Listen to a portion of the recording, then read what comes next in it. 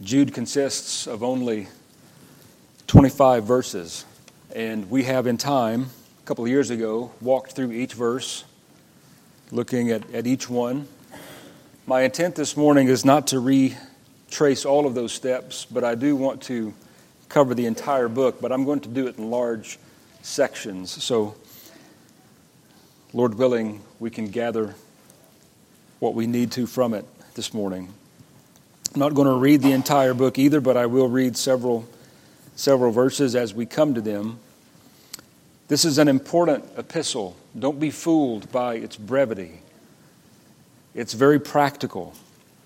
It's very helpful. It teaches us certain things about the faith that we do well to heed even in our own day. This was especially true in the life and the day of Jude, but nothing has changed so much. Sometimes I think we are under the delusion that in the early church everything was perfect. Everything was going well. It didn't take long, even in the book of the Acts of the Apostles, the history of the early church, for problems to arise, and every epistle addresses some type of problem, be it a practical problem or a doctrinal problem. Jude is no different. He does both. He helps us to think rightly and thereby act rightly, and it's always in that order. Once our minds are renewed by the Scriptures, we begin to think God's own thoughts after Him. Then, and only then, can we begin to live in a way that is honoring and glorifying to Him.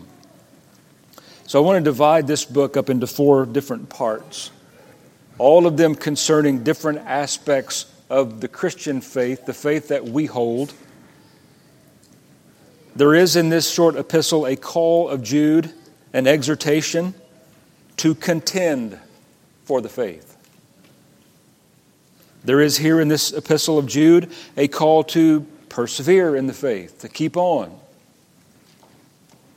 There is in this book a call of Jude to build yourself up on your most holy faith. And then there is the great blessing or doxology with which Jude concludes this short epistle that reminds us all the while we are contending, pressing on, and building ourselves up in the faith, that we are being kept in all of this by Christ. He is preserving us. That's the great comfort of this book. Let me deal with a few preliminary things before we really get involved. Who was Jude? There might be some debate on that, but most consider Jude to be the half-brother of the Lord, the one who, while Jesus was ministering on earth, did not believe in Him, but after His ascension, resurrection, and ascension into heaven, at some point He came to faith. Most would see it as an act of great humility on Jude's part not to declare himself to be a brother of Jesus Christ, only a bondservant, a slave of Jesus Christ, and a brother of James, whose name would have been well known in the early church. He writes to those who have been blessed of God in these 3 ways. And in this, he very much mirrors the Apostle Paul, but uses some different words. He says, to those who are called, sanctified by God the Father, and preserved in Jesus Christ. Before we go any further, I want you to put your eyes on those words on the page. And if you were here this morning trusting in Christ, if you are here believing His gospel, these words are true definitions of you. You are called of God. You are sanctified by God the Father, set apart unto His own service, and that because He has born you anew. You have been regenerated, sanctified, different. You are now His own special people who were once not a people, but yet Jude also says that we are preserved in Jesus Christ. What an especially precious doctrine that is when we live in a world that assaults Christianity on every side. Calls into question the truths that we hold so dear, and not just questions them, but berates them. sees them as not only being unnecessary, but spiteful and hateful. Beloved, be reminded that you are preserved in Jesus Christ. Nothing will touch you that He does not allow. Nothing will make its way into your life that is ultimately going to take your life. And there I'm not speaking physically at all. Many of our brethren have died physical deaths because of their stand for Jesus Christ. But rest assured, they now make up the train that will follow Him in His return to earth. They have forever and always will be preserved, just as I, just as you. These are the ones to whom Jude writes, and he gives a blessing of sorts. And in this, he deviates a bit from Paul's words when he says mercy. Paul's often refrain is grace at the beginning and the end of his epistles. But Jude here is asking for the mercy of God to be dispensed to the people of God. And I think we do well to consider that grace is nothing more than the effect of God being merciful. You might say it this way, and others have said it this way. Mercy is the fountain from which grace springs. God has pitied us in our fallen condition, and it moved Him to be merciful. Remember the children of Israel suffering in slavery and bondage under the Egyptians. God heard their cry. He visited them and acted towards them in mercy. His mercy to us did not come in us physically crossing dry land where there was once water. His mercy to us is far more miraculous than that even. His mercy to us is that He has given us grace in the Lord Jesus Christ, and that which was once dead now lives. That which was once enslaved not by other members of mankind, but enslaved by sinfulness, we've now been set free. We have been the recipients of mercy, which has resulted in peace. And then he says, love be multiplied to you. So we've dealt with just a bit of the precursors here, but let me get to the first point. If you're a note taker, an exhortation to contend for the faith. It's found in verse 3 where Jude says, Beloved, while I was very diligent to write to you concerning our common salvation, I found it necessary to write to you, exhorting you to contend earnestly for the faith which was once for all delivered to the saints. Notice the tension that was residing in Jude's heart. Jude uses a word here in the first of verse 3. He says, I was very diligent. There was an inward compelling in Jude. He wanted to write a letter, most likely, he calls it concerning our common salvation.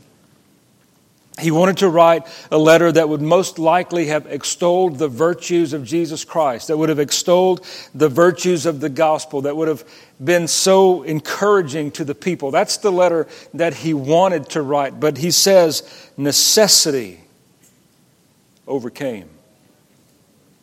There was something within this church. Now, granted, this was not addressed to a specific church. It is addressed simply to those called, sanctified by God the Father, and preserved in Christ.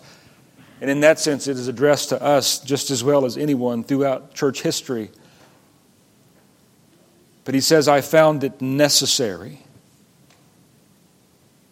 So I've termed this for my own sake a compelled necessity. Jude was modeling for us the very thing that he is calling us to do. In this letter, he is doing nothing more than contending earnestly for the faith once for all delivered to the saints. The very same thing he calls us to do. What we need to be reminded of is the same necessity rests upon us as did upon he.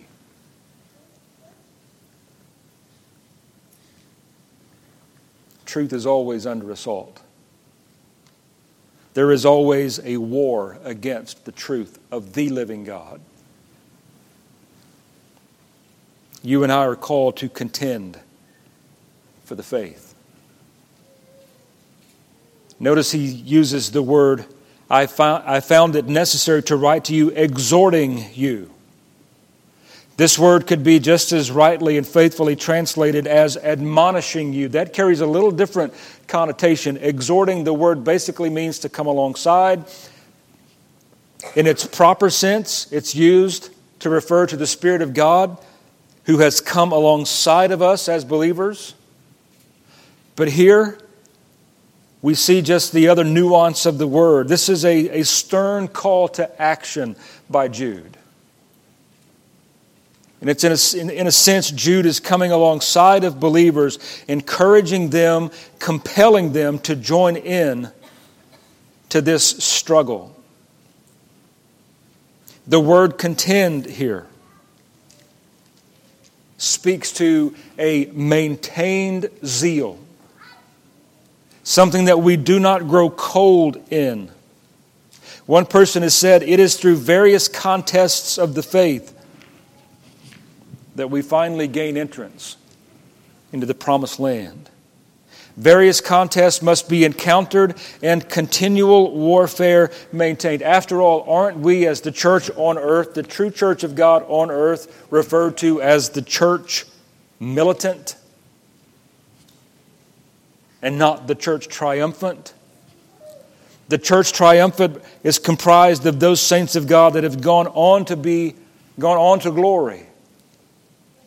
The church militant consists of me and you, believers on earth who are contending earnestly for the faith.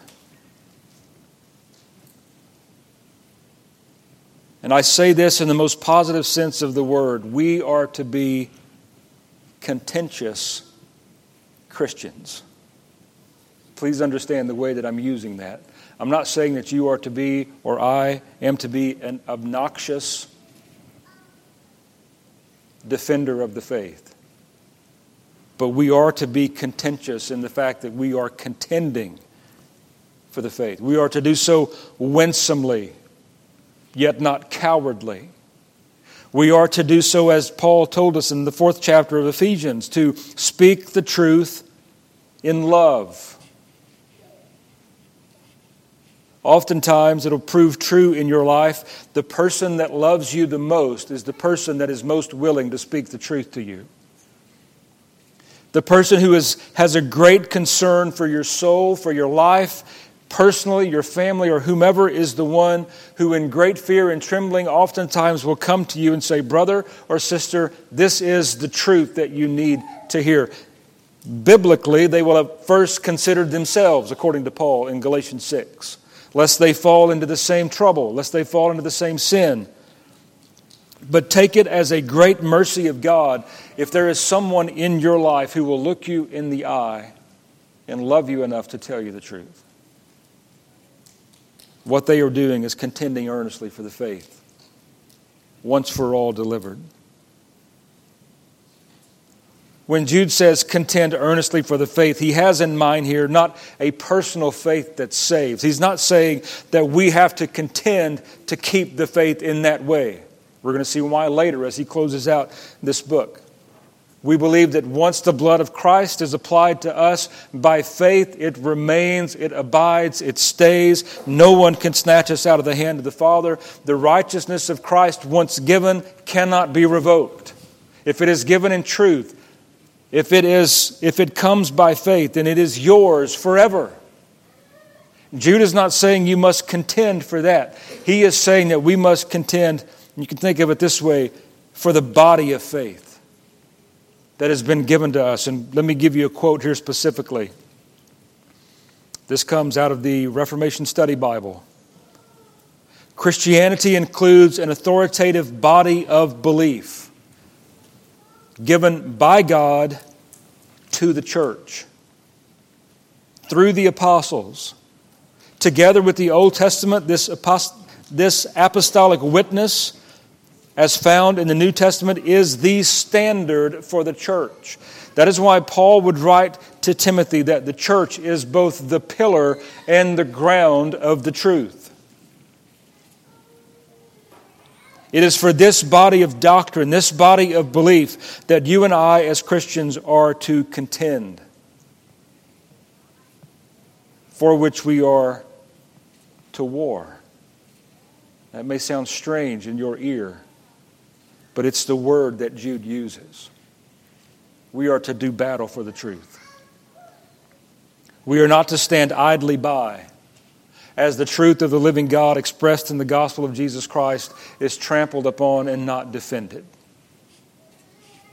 Sometimes contending for the faith is just as simple as opening your mouth and declaring the truth in the face of opposition. I realize none of us readily want to sign up for that kind of confrontation or for that kind of conversation, but it may very well be what the Lord places you in. But remember to act winsomely, to do it in love and sincerity, not in harshness. Contending for the faith. We've got great examples. We've got great examples of men like Paul and Jude, even Christ in the New Testament. The reason that we're called to contend for the faith is given in the 4th verse. Jude says there are certain men who have crept in unnoticed. The word crept in here means very low. It means, some have translated this, have crawled in on their bellies, trying to subvert faith. They have crawled in unnoticed. Now, take note of this. Not only here, but a little later in verse 14, Jude makes known that these men were long ago marked out for condemnation. And what this tells us is that it has pleased God to try and refine His church through the ages by making them subject to error and false teaching. Would it have been within the scope of God's ability to preserve His church pure and strike down at the door anyone that would come in with falsehood? Absolutely. God could have done that if He had so chosen. But from Jude's words here, notice, certain men have crept in unnoticed who long ago were marked out for this condemnation. Skip over to verse 14 where he says, now Enoch, the 7th from Adam. Enoch was pre-flood. The 7th from Adam prophesied about these men. And he said, behold, the Lord comes with 10,000 of His saints to execute judgment on all, to convict all who, notice the repeated use of ungodly, to convict all who are ungodly among them of all their ungodly deeds, which they have committed in an ungodly way, and of all the harsh things which ungodly sinners have spoken against Him. So in 2 places, Jude says, this is well known to the Lord. He marked them out long ago, and even Enoch, only 7 generations from the first man, prophesied that these men would come. So to repeat this truth, it has pleased the Lord. In His wisdom, He makes us as His people subject to hearing error, subject to false teachers to refine and to try us, to grow us up mature in the faith, that we may be strong, not weak and tossed to and fro by every wind of doctrine. So we recognize the purposes of the Lord as He makes them known. These men, these certain men that Jude writes about from this 4th verse all the way through the 16th verse. Notice how he describes them again. These are grumblers, complainers, walking according to their own lusts, and they mouth great swelling words, flattering people to gain advantage. Thus their condemnation. Thus their judgment, because of their attempts to lead the people of God astray. There are two accusations made back in verse 4 against these certain ungodly men. Two things that they attempt. Notice in verse 4, the end, who turn the grace of God into lewdness. All that means is that they turn the grace of God into license to sin. That's the whole reason why Paul asks the question, shall we continue in sin so that grace may abound? He knew, the Spirit of God knew there would be those who abuse grace and see it as their license to sin. The thinking, as absurd as it sounds to our ears, goes something like this. If God is glorified in forgiving sin, then the more I sin, the more He is glorified in forgiving it. Absurd, right? But yet, Paul has to ask that question and then give answer to it. God forbid, may it never be. The accusation of Jude, these ungodly men who have crept in on their bellies unnoticed, who are marked out for condemnation, are doing this very thing. They are subverting the grace of God and presenting it as license to sin. But that's not all they do. Notice where it leads. They deny the only Lord God and our Lord Jesus Christ. Now understand that rightly. They are denying the lordship of Jesus Christ over His church.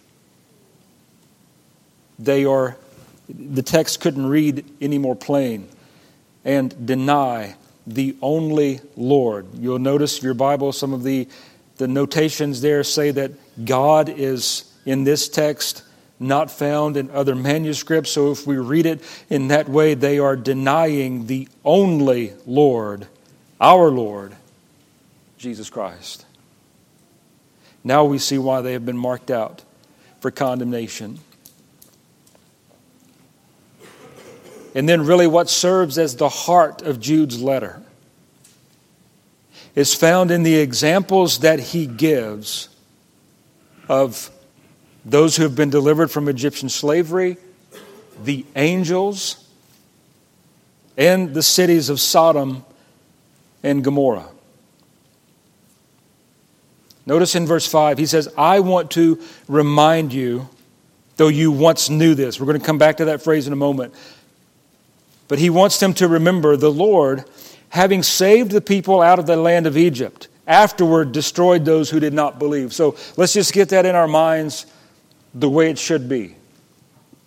God gave a great miraculous deliverance to His people, bringing them out of Egypt. 10 plagues He enacted upon the Egyptians. Finally, Pharaoh, in a moment of persuasion of God, let them go. He quickly changed his mind and pursued them. Those very people who saw with their own eyes a great deliverance of God were the same ones just a few hours later murmuring, grumbling, and complaining against the Lord. And Jude says, you once knew this.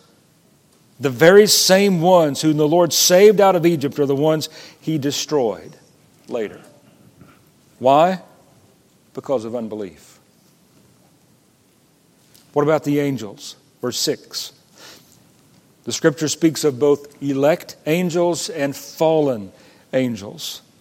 The angels who did not keep their proper domain, but left their own abode, He has reserved in everlasting chains under darkness for the judgment of the great day. Think again, just like that people that walked across on dry ground, but yet were found in unbelief. These angels, created holy by God, with great privilege to see things you and I will only see in glory, fell in with Lucifer, the serpent, and in doing so transgressed the very reason for which they were created, and now they are reserved in darkness. The comparison is striking, right? Israel, given great advantage. The angels, given great advantage. Both, or the first unbelieving, the second just flat out rebellious. And then the cities of Sodom and Gomorrah. We know well the sin of Sodom and Gomorrah and the cities around them. Having given themselves over to sexual immorality and going after strange flesh, are set forth as an example, suffering the vengeance of fire.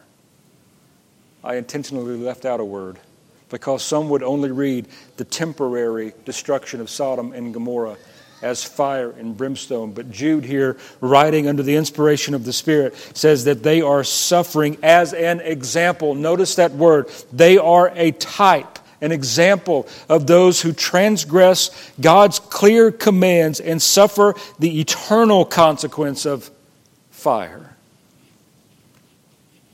All of these can be summarized. All three of these examples, you and I do well to heed and see the danger in being in contempt of grace. We know what it means to be in contempt of court, right? Someone who is under a judge's authority, acting out in a rebellious way, making accusation against the judge of unfairness or whatever it may be, disrupting the court, then being declared in contempt of court, and very often ushered outside of the court. What does it mean to be in contempt of grace? It means to have experienced grace. Example, walking across the sea, walking across dry ground where there was once sea. The second example, being rebellious against God for your original creation, the angels, the same as Sodom and Gomorrah. They were in contempt of grace. They, in a sense, despised the grace of God and took advantage of it and were utterly destroyed. God forbid that any of us be in contempt of grace. If you sit here this morning, you are, as we spoke of last week, under one of two different types of grace of God. Either just a common grace that gave you breath to get up and be here, or His saving grace that has given you the same but also covered you in the blood of Christ. My exhortation and warning to you is not to leave here in contempt of grace, not to leave here taking advantage of the grace God had given. And just like those Israelites that made it across afterwards because of unbelief, God destroyed them. These certain men that crept in on their bellies, Jude also refers to them as being vainly ostentatious. He says that they are like clouds with no water, that they are like trees with no fruit, raging waves of the sea, foaming up their own shame, wandering stars for whom is reserved the blackness of darkness forever. It's found in verses 12 and 13.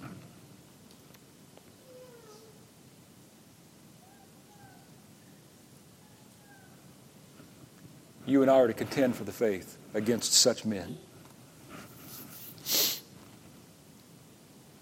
And we are to do so with the help of the Spirit of God. And very often God will take a weak person like me and you and use you in ways that you never dreamt. To contend earnestly for the truth that He has made known. So that's the first point of faith that Jude makes. We are to contend for the faith. The second that he makes, and this one shorter, is to persevere in the faith. Go back with me to verse 5. He says, I want to remind you, though you once knew this.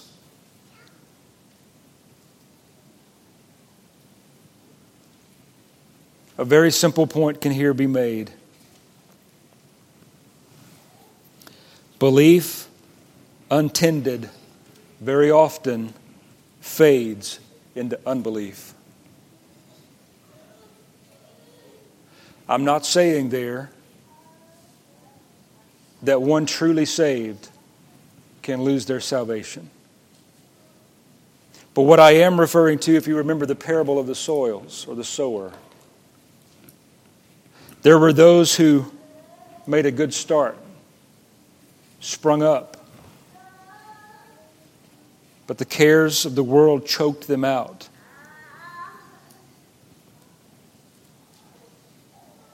Belief left untended very often fades into unbelief. For some reason, many have the notion that faith does not need to be cultivated or maintained. Can you apply that same logic to anything else in your life? Can you apply that to your closest relationship if you're married, your husband and wife, or parent-child? Can you apply that same logic that that relationship never needs tending, never needs cultivating? What about your work? Does your work ever need to be cultivated and sustained? Do you need to sharpen your abilities? Of course you do. Faith is very much the same. It needs to be cultivated. It needs to be tended. It needs to be well kept. It needs to be kept vibrant and living and active. And if you're wondering here about the security of the believer, then stay tuned. We're going to come to that later.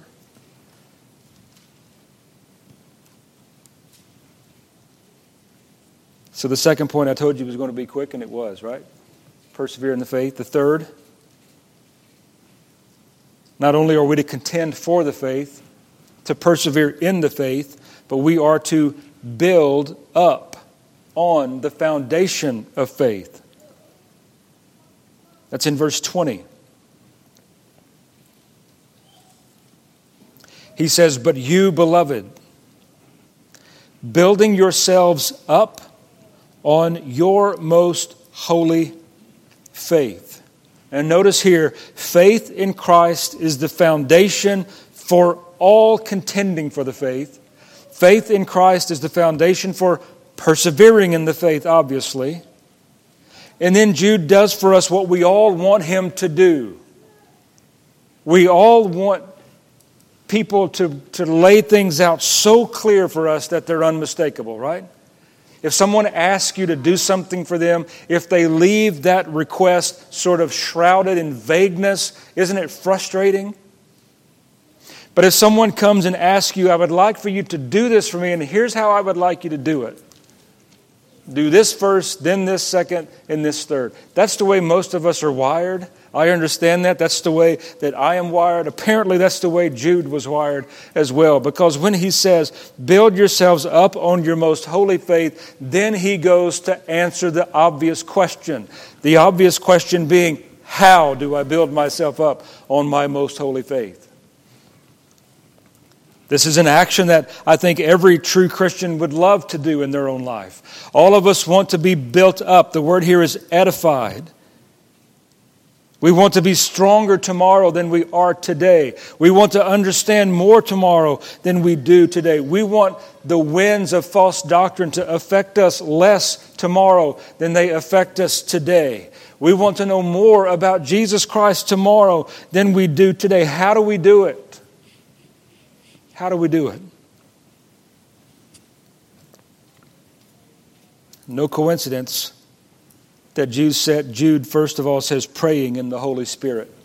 And I don't for a moment take this to be some vague instruction concerning speaking or praying in tongues. To pray in the Holy Spirit is nothing more than to pray in accordance to the Holy Spirit. To have the Holy Spirit of God living and dwelling inside of you, as Romans chapter 8 says, in some of those hard details of life where we just have to go before the Lord and say, "I don't know what to pray here. I love this person, I want their best, but I don't know how to pray for them." Or I don't know how to pray for myself. You know what's going on in my life. It is in those moments where the Spirit of God groans with words that cannot be uttered for us. We are praying in that way in the Spirit. But even in a lesser way, to pray in the Spirit is to pray in accord with the Spirit. You've probably had conversations like this Maybe you have this conversation privately in your own mind. I have people from time to time come and tell me, I feel like the Lord would have me do this or that. And very obviously, it might transgress some clear command of Scripture. Case in point, a man comes to me and say, I feel like the Lord would have me divorce my wife. All I can do at that point is scratch my head. Why would you say that? That would be a clear transgression of a command of God. To pray in the Holy Spirit is to pray in accordance with the Word of God as best we can. And then in those times when we are perplexed, which is very often, we trust the Spirit of God even then to come alongside of us and help us with words that cannot be uttered. So that's the first. How do you build yourself up on your most holy faith? Well, you pray. Obvious. But you know from experience, if you're honest with yourself, that prayer is one of the most difficult things to stay consistent in because it's the most spiritual thing that you do. And we know that we war not against flesh and blood, but against that unseen realm that Paul mentions in Ephesians chapter 6. Everything that is the adversary of Christ is the adversary of your real praying. You have to fight through it. Asking for help all the way. Pray in the Holy Spirit. Verse 21, keep yourselves in the love of God. Now, don't despair at this point. Don't despair here because the news is going to turn in just a moment. But this is an aspect. This refers to your responsibility as a Christian. And please realize you have some. In your walk of faith, there is responsibility that's placed on you. I understand sanctification is something that Jude has already said happens by action of God the Father. You have been sanctified by God the Father in verse 1. But notice you are an active agent in your own sanctification as well.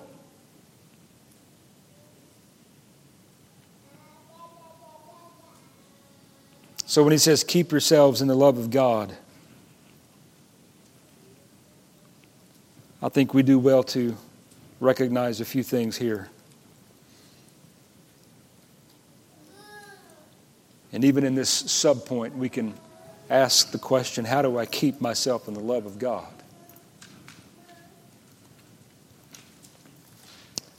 My simple answer to that is use the means that He has given. You'll oftentimes hear these referred to as the means of grace. But what are those? Prayer, reading the Scripture, fellowshipping with the saints, observing the sacraments, the ordinances.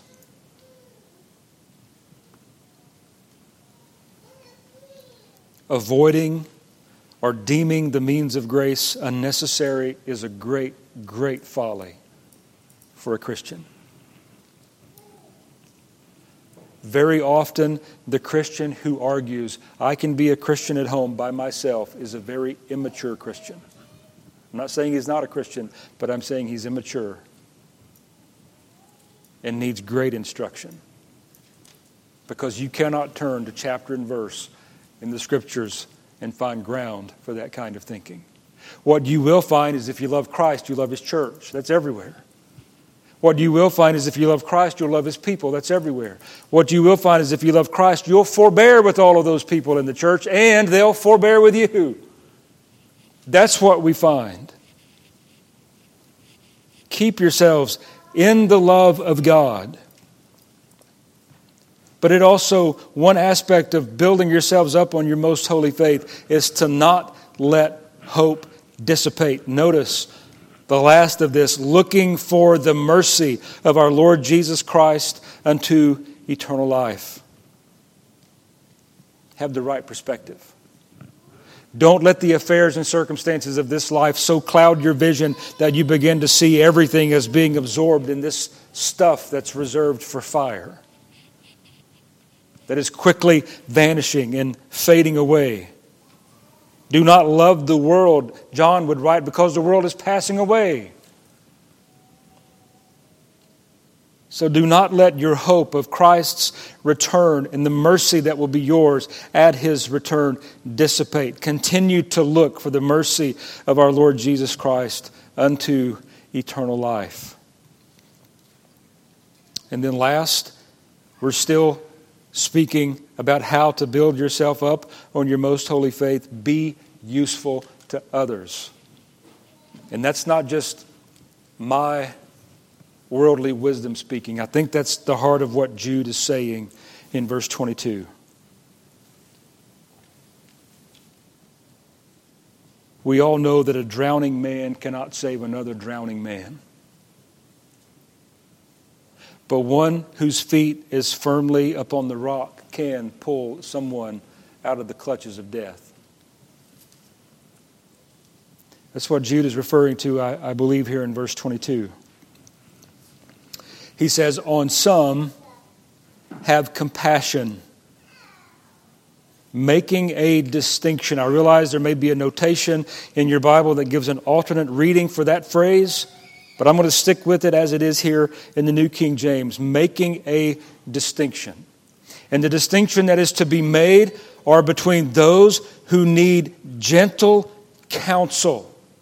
Those Christians who are straying from God, straying from the faith, who need gentle counsel and will respond best to gentle counsel. Be compassionate to them.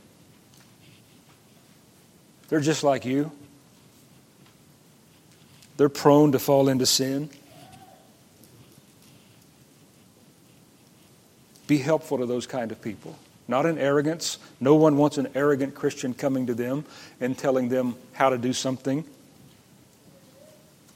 But very often a wise person will take instruction from a sincere Christian who comes to them in love. The distinction that Jude is referring to here, he says there are others. Gentle counsel and compassion just will not work. Others must be pulled, or the word is snatched, out of the fire. Some straying Christians need harsh rebuke. God give wisdom. God give grace. God give mercy if you were called to be that voice. But there again, if there is true faith residing in that heart, if the Holy Spirit of God is there, what we've read in the book of Proverbs is that man, he will receive counsel. But sometimes it must come in the form of great harshness, authority, but with underlying all of that a great concern and desire for their salvation or for their repentance. On some have compassion. Others save with fear, pulling them out of the fire, hating even the garment defiled by the flesh. So concerning faith, so far Jude has said, contend for it, persevere in it, build yourselves up on it. Subpoints from that, how do I build myself up? Well, I pray. I keep myself in the love of God, using the means that He has given to do so. I do not let hope dissipate, but I look for the mercy of the Lord Jesus Christ unto eternal life, and I become in some measure useful to those around me. Because we're all in this together, after all. Now we get down to verse 24 and 25. Which is a doxology, a praise to God. Here is where we find the real abiding security of the one who is in Christ. Considering everything that he has just said, and obviously Jude would have known, he said some hard things. He's asked for hard things. That leads him down to verse 24. Now to Him who is able Don't miss that word. This is a great word of description of who God is. He is able. He has all power. To Him who is able to keep you. Now, you might say, wait, Jude, didn't you just tell me to keep myself? And if Jude were here, he would shake his head like this. Yes, I did just tell you that. You do have responsibility, but ultimately, over all of that, there is one who is able to keep you from stumbling. And I think we best understand that as stumbling eternally. Not that you won't trip up and fail in life, but that ultimately you will not fall away. Because if you could, you would. You just need to settle that fact in your mind. If you could fall away from Christ, you would. But you can't. Not by your own strength, but because of the truth of this verse. To Him who is able to keep you from stumbling, and get this, and to present you faultless. There was a point in time where Paul, formerly Saul of Tarsus, felt like he was the chief of sinners. I'm sure every believer has at some point in time felt like they were the chief of sinners. And what Jude says here is He is able to keep you from stumbling and to present you faultless before the presence of His glory with exceeding joy. There is no condemnation for those who are in Christ. And these great truths of the keeping power of God, Jude concludes by saying, to God, our Savior, who alone is wise, be glory, majesty, dominion, and power, both now and forever. Amen. To summarize what Jude says again very quickly, contend for the faith, persevere in the faith, build yourselves up in the faith, all while knowing you are being kept. You are being preserved. These are truths that are only applicable to the believer in Christ. Only to the one who, through faith, has come to Christ and has been born again, who has been regenerated, justified, all of these great words that we use. So let me conclude with just this statement. I mentioned earlier being in contempt of grace. I plead with you. Don't leave here in contempt. There's no need.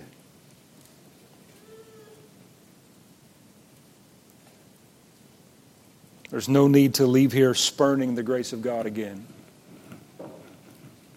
Come to Christ. He will receive you. And His people will rejoice. Let's pray. Father, we thank You for Your word given to us today through Jude, preserved for us. Lord, give us ears to hear it. Lord, I pray that there would be none who take advantage of this day of grace, this day of salvation. Lord, You tell us very plainly in the Scriptures that human life is frail, it is uncertain,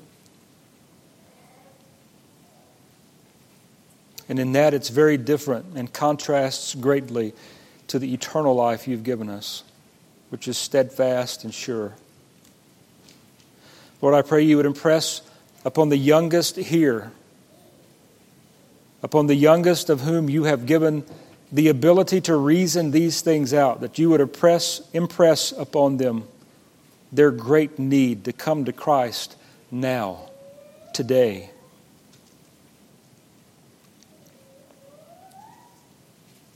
We pray You would draw them with cords of love, that You would make willing in the day of Your power, and that You would receive the honor and the glory for it. in this great work of salvation. We are thankful for the faith that you have given us. Help us to contend for it, to persevere in it, to build ourselves up on it, all while knowing that you are keeping us. We pray in Christ's name. Amen.